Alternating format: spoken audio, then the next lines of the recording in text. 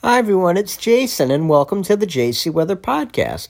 It's Wednesday, November 9th at about 9:45 p.m.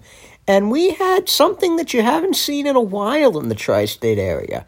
Those white flaky things falling out of the sky today, those were snowflakes. You might not remember them because we saw very few of them last winter. But this was courtesy of an Alberta clipper that moved north of our region today. And in case you're wondering what an Alberta clipper is, we're going to get into that later on in this episode. But all of our climate sites saw a trace of snow. Overall, it was less than 0.05 of an inch of liquid, and it did mix with rain in most places. The good news is this system is already long gone, and ridging is going to take place Thursday into Friday as high pressure will move from the Ohio Valley to a position south and east of our area. So that'll provide us with a couple of days of moderating temperatures and dry weather. Over the weekend, low pressure is going to track from the Central Plains into the Great Lakes, and there's also going to be a weak area of low pressure developing just to our east. So we're going to have warmer and showery weather this weekend. And eventually, that system over the Great Lakes will send a cold front through on Sunday. And that cold front could make things interesting later next week. So for tomorrow, we're expecting sunny and breezy conditions. Temperatures will be seasonable with highs in the upper 40s, and we'll see lows dropping down into the mid-30s. For Friday, we're going to end the week with mostly sunny skies. We'll start building on the warmth with highs in the lower 50s and lows around 40. Saturday, we'll see increasing clouds.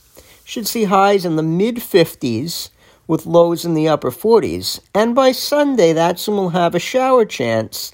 It'll be mostly cloudy with a 30% chance of rain, but it won't be too chilly with highs in the mid-50s and lows in the low 40s. The cold front that's going to be affecting us this weekend may stall out somewhere offshore.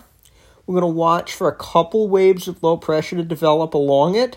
The first one is going to happen on Monday. That's moving well to our south and east. But there's going to be a more vigorous disturbance interacting with that front potentially by Wednesday, about a week from now.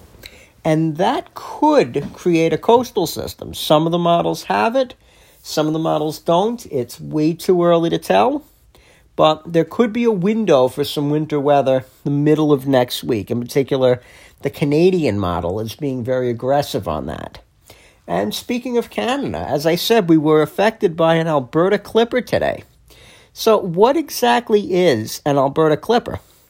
It's a fast-moving low-pressure system which generally affects the central provinces of Canada and the upper Midwest and the Great Lakes. And sometimes, depending on the pattern, they make it down into our area. These usually occur between December and February, and they form when more moist Pacific air over British Columbia interacts with Arctic air masses in place in Canada over the winter. They also have to do with the jet stream being disrupted by the Rocky Mountains. So these systems then travel southwards into eastern North America. And they usually move at a very high speed. They're not known for having a lot of precipitation with them, but they usually have a strong cold front, and sometimes they drop temperatures as much as 30 degrees in 12 hours. They can also bring gusty winds and result in sub-zero wind chills. Generally, snowfall amounts are only a couple of inches with these due to the fact that they lack moisture based on where they originate and that they're moving fast. But occasionally, these systems slow down, or they interact with a very cold air mass, or they rapidly intensify. These are circumstances where a clipper system might turn into a substantial snow event for us.